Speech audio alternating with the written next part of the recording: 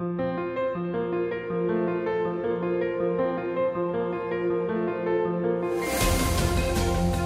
Anastasia, and this is Vibrant Life Unlocked. Here we have intimate and insightful conversations about everything that makes life more vibrant.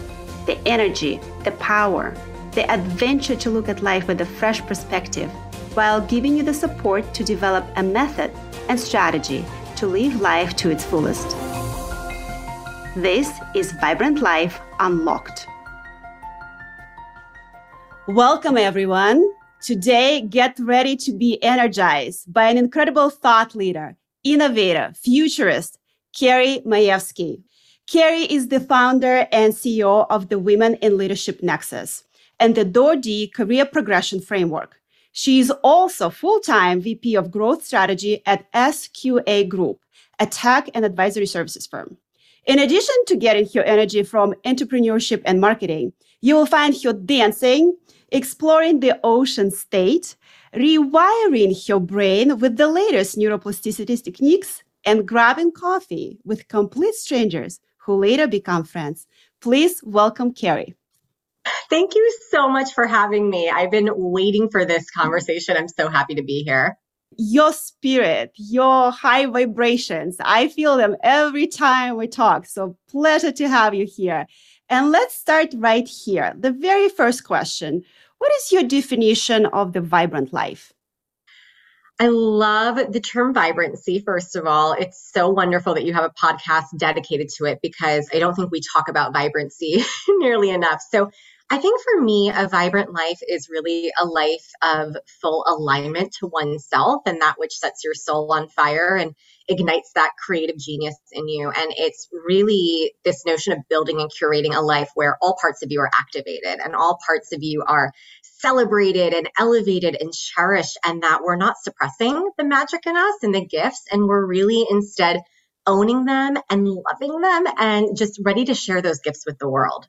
What gives you energy and high vibrancy, and what depletes you? I've been thinking about this a lot because I think especially over the last few years, we're all trying to get just so acutely aware of where we get that source of stimulation from. And for me, of course, one of the many ways I get energy is incredible people. I mean, people like you that come into my orbit, people that I collide with randomly that become great friends. And I've tried to really pay attention recently to mind, body, physicality when I'm around people in every which way that they kind of speak to me and nourish me and stimulate me. And those people, like, I will be a friend for life with you if you are somebody that just really creates this kind of calmness and excitability, but yet this like fun, but then seriousness. I love the dichotomy in relationships where you can have so many dimensions with the right people. So it's always going to give me my jolts of energy. And of course, also experiences and building and creating. I'm always kind of like a creator at my core. I just love the art of starting something new or shaking the way something's been done. So I get a lot of my energy from that build period and then seeing what can come of it. And then I think like so many people, what drains me, like utterly drains me aside from, of course, macro challenges and the constant hardships and woes of the world, is really like a defeatist attitude or negativity or just kind of these cycles that can get created where people are trying to kind of bring you into the swamp with them. Kind of those spirits that just want you to stay very small and mute yourself. And I try to stay far away from that and go towards the people that, again, build you up. And who love you for you. Yes, absolutely. Yes, absolutely. And what do you do? Because you have so much energy. You are such a giver of energy, of knowledge, of inspiration. So what are your daily practices for building and maintaining resilient mind? Thank you for that, by the way. Those words they deeply mean a lot coming from you as somebody who is also such a giver and a nurturer of others. And it's not easy, right? I think that high vibrancy comes typically with a lot of kind of outwardness and mobility and fastness and speed. And we associate those words, I think, quite often with a vibrant life. So then that calibration is so important. And I think for me, I've been really diving into rituals. I love that term. And I love this notion of thinking about how do we find balance and equilibrium while we're fighting for these big changes that we want to see in the world, or we're building companies, or we're helping other people build companies, because the equilibrium can so easily get out of balance if we're not careful. So there's a few things that I do. One is I am really now intentional when I wake up in the morning of saying, what do I need today? In almost an unapologetic way. And sometimes what I need is the opposite of what I typically need. It's really interesting how this happens. Like sometimes what I need is to not be on the phone with everybody that I love spending time with. Or what I need is to go for a walk at the end of a day versus the beginning of a day, because I want to decompress before the day comes to a close. So I try to not judge the what I need, even if it feels out of character to that which normally gives me energy and vibrancy. And I found that that intention sometimes allows me space and grace to just say out loud the thing that I've been afraid to maybe say out loud for that day. So that's absolutely one new ceremony ritual that I'm really leaning into and loving. And I think a second is making sure that I have at least one moment of pure, uninterrupted inspiration for the day, like an amazing brainstorm session, an awesome call with a colleague. Something about it restores me, and I don't need it to be all throughout the day. I can even have it in spurts of like 20 minutes, but I love to look back at the end of a day and say, I had a moment with someone. Like we came together, our minds activated, we started to blow things up, build new things, break boundaries. And that just reminds me about the next day ahead and the amazing work that can continue from there. I like that. So sprinkling like your busy work, but sprinkling intentionally, planning for that. And you call them random collisions. Oh, yeah, I just was in a coffee shop and I met my new best friend. But actually, this is a little secret. Carrie is extremely intentional about creating these random collisions. And I would know because I was the very fortunate participant of the very first inaugural cohort of your signature program, Door D, which has unique 4-part methodology, and we'll talk later about that. But that was so eye-opening because we don't talk about it. Like we talk a lot about resilience, daily practices, but creating random collisions, creating new friendships as an adult, creating friendships that not only fun, but are meaningful, that expand in you, that support your growth. This sounds like a dream. Carrie, how do you take it from a dream level and actually create it as a part of your day? You have these daily conversations with perfect strangers.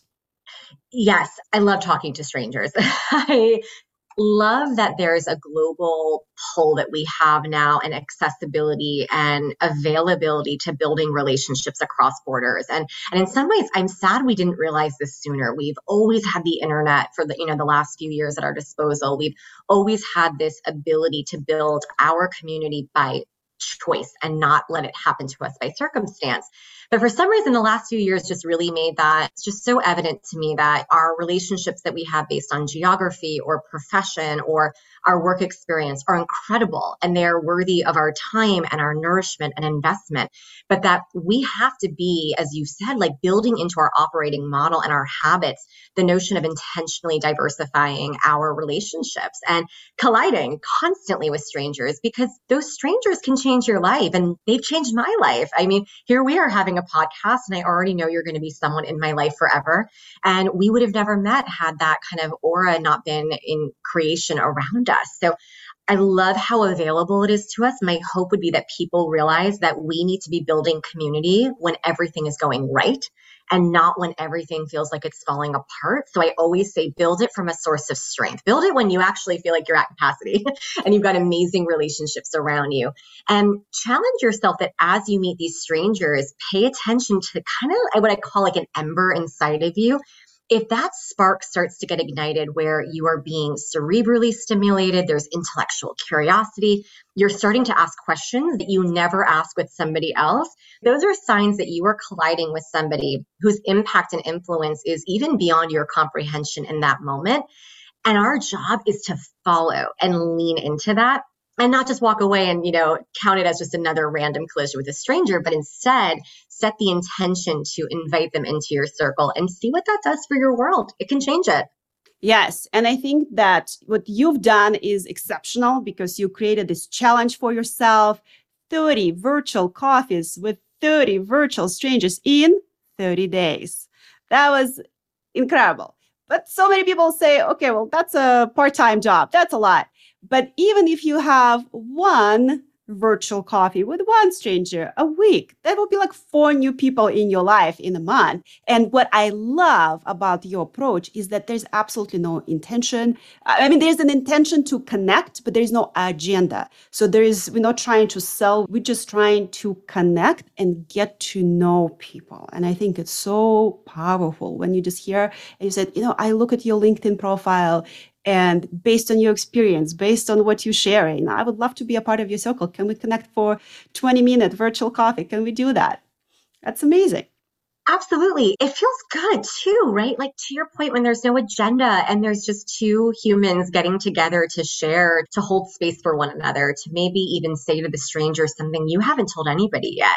That was what blew my mind when I set out to do this challenge. And I had that kind of itch of I wanted to collide faster and more intentionally. So like announced to LinkedIn and all the social platforms that I was embarking on, as you said, the 30 days, 30 coffees with 30 strangers. And I remember in each call, what I really took away is people are starved for real connection because we've ruined networking. It's transactional. It's right. Like it's ROI based. We don't trust each other even in those environments. And when I got into this space with total strangers, I had this rule where I never looked them up on LinkedIn. Like I didn't want to know anything about them. I didn't know what they did for a living.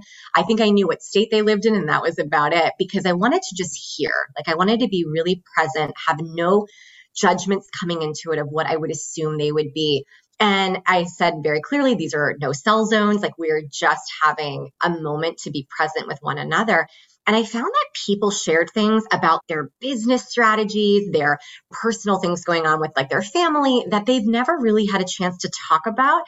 And I just found like, oh, we're starved for this. We are starved for even 30 minutes where we get to break out of the day-to-day whirlwind, hold space for somebody, be present, ask good questions, and just listen with no goal other than seeing where this connection could take you. And it was magical. And it led to some friends I have now in my life that I would have never known, 30 days prior to that. And it's about awareness and being aware, like who are your top 10 people in your life that you talk on a daily basis? Who are your top 5? If you aspire to grow, if you aspire to have vibrant and diverse life, does your circle, your inner circle represents your values? Is your inner circle supportive of your dreams? Or is it something that you need to be aware and that you need to have conscious decision to change it? Because it's never too late. It's never too late. And this is something that I've learned from you. And I'm very grateful. I want to talk about something, Carrie. As an immigrant, as a leader, I've done so many network events in my life. It's insane. And I love networking events because I love meeting people and getting to know them. And I was extremely surprised by a part of our American culture when you show up at an event and the first thing that people ask you, what do you do for a living? Yep. What? So let's talk about that. Now that we go back to our regular network activities, should we just stop asking the question? Should we just allow the conversation to flow and see if that will come up? I love this question. Thank you for asking it to me because I am that networker who will make an awkward moment for you by not asking you what you do. Probably because I don't know how to answer that because I've chosen optionality for my career, as you know, and I love that I get to do and work across so many different zones. So I love being at a networking event and actually just starting with, tell me what's lighting you up these days. What is exciting you? And gaining your attention and your energy. And people don't know what to do with it, to your point. Like Americans are so typically, I think, rooted in wanting to know your status and your title and where you are in an org chart. And even think about name tags at networking events. I mean, they literally put your name and your title on it. And it's so interesting that you asked this because when I started the Women in Leadership Nexus, which is it's a now global digital first leadership movement for women to help them drive their career velocity. It started in a local geographic state. It was very event based. And I made a rule from day one, no companies or titles on name tags, because I didn't want that. I didn't want title to matter in my group. I didn't want any of those fake conversations that we all have of, oh, you're the CEO over here, you're the VP here. Okay, we can hang, but we're not going to go over there with, the entry level people. I wanted to break the paradigm. And I saw very quickly people didn't know what to do with that. Like they were so used to having their title somehow give them worth in these events as if they are worthy of a different table or a different person to be connecting with. And then when we moved to Zoom and digital first, what I loved is the Zoom box didn't care who you were. And this was before people knew they could change their names, by the way, on Zoom. And now I've seen everybody reverting back to saying, like, I'm the CEO of this nonprofit.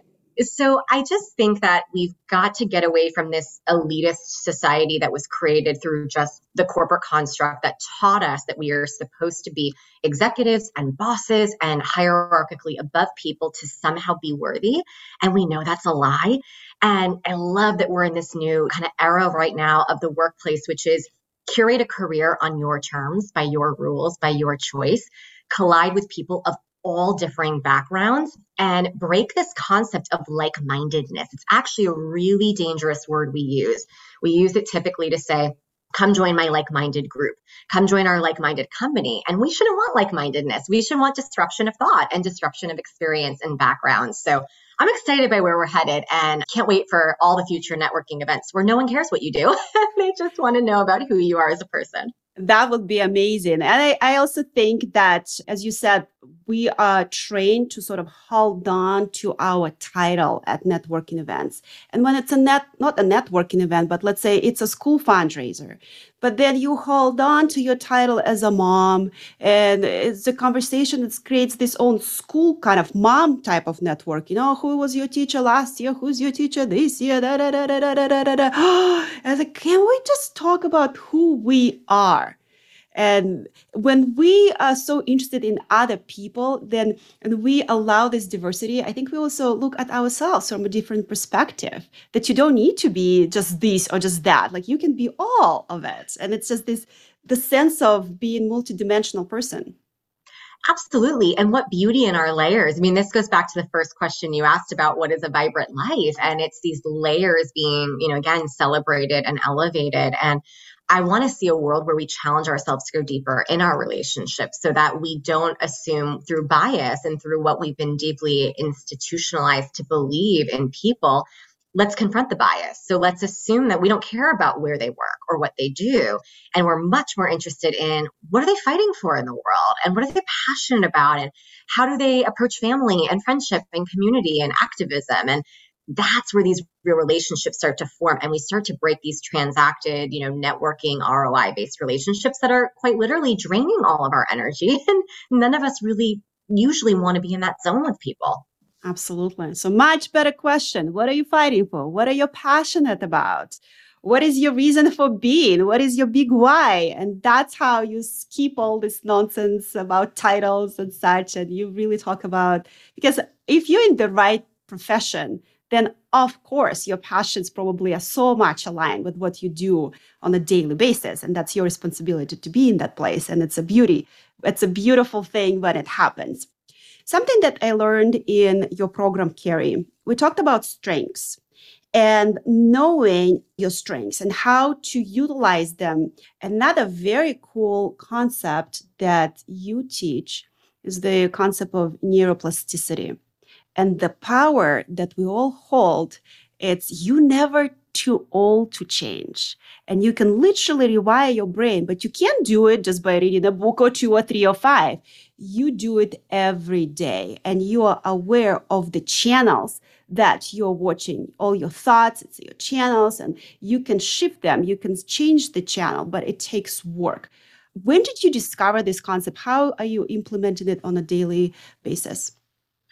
I've always been fascinated by the brain. I think in another life, I should have been a neuroscience or something with psychology. I I'm fascinated by the brain elasticity. And then, as you said, the notion that we can fundamentally rewire at any moment in time. And it just led me to doing a lot of just internal work and research and talking to people that have, studied cognitive restructuring and understanding that the brain is so powerful that we can quite literally always change the way that we think. And I've done a lot of work recently understanding the cortex and the cortex's role in kind of helping us strengthen those neural pathways that we want to cultivate and strengthen. So one of the things that was fascinating for me to learn was that the cortex is where we imagine and we brainstorm and we daydream, and that the more that we spend time talking about the things that we want to do, or journaling, or talking to friends on the weekends about these big dreams we have, that becomes a new neural pathway. It gets strengthened because the cortex responds to it and the cortex loves that. So it's been a really illuminating and empowering exercise every day, just thinking about, as you said, what channel am I watching right now? Like, am I watching the TV channel of my life where I'm just in the day-to-day grind and this is the thing that's frustrating me today? Or am I watching the channel of where I am 5 years from now? And what does that look like? And what episode is in front of me? And what characters are around me? And I try to spend more time in the future and on a future channel of, what am I disrupting? Who am I working with? What does that look like? And what I love is knowing that the brain is responding to it. Like, it's an actual muscle that now gets strengthened, where the more time I spend on that channel, it's a new neural pathway that gets created. It's powerful.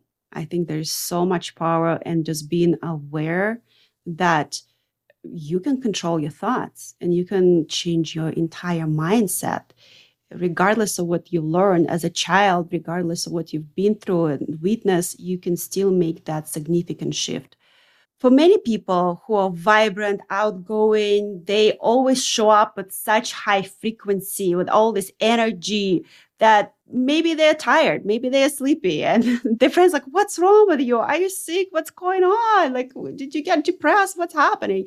And there's this pressure that you always have to show up in a very specific way, because this is your brand. Our brand is vibrant. So we always have to be on, on, on. And then it's very often you experience it yourself when you just burn out, you completely burn out. So what are your thoughts on that? It's such an interesting concept you bring up, Anastasia. And we talked about this before, that there is this odd pressure that feels both great and really scary to keep up with vibrancy, especially if people describe you as a high energy person, or people say to you, spending 30 minutes with you just gives me that jolt, because then you worry, well, what if I'm having a bad day, right? Or what if I'm tired?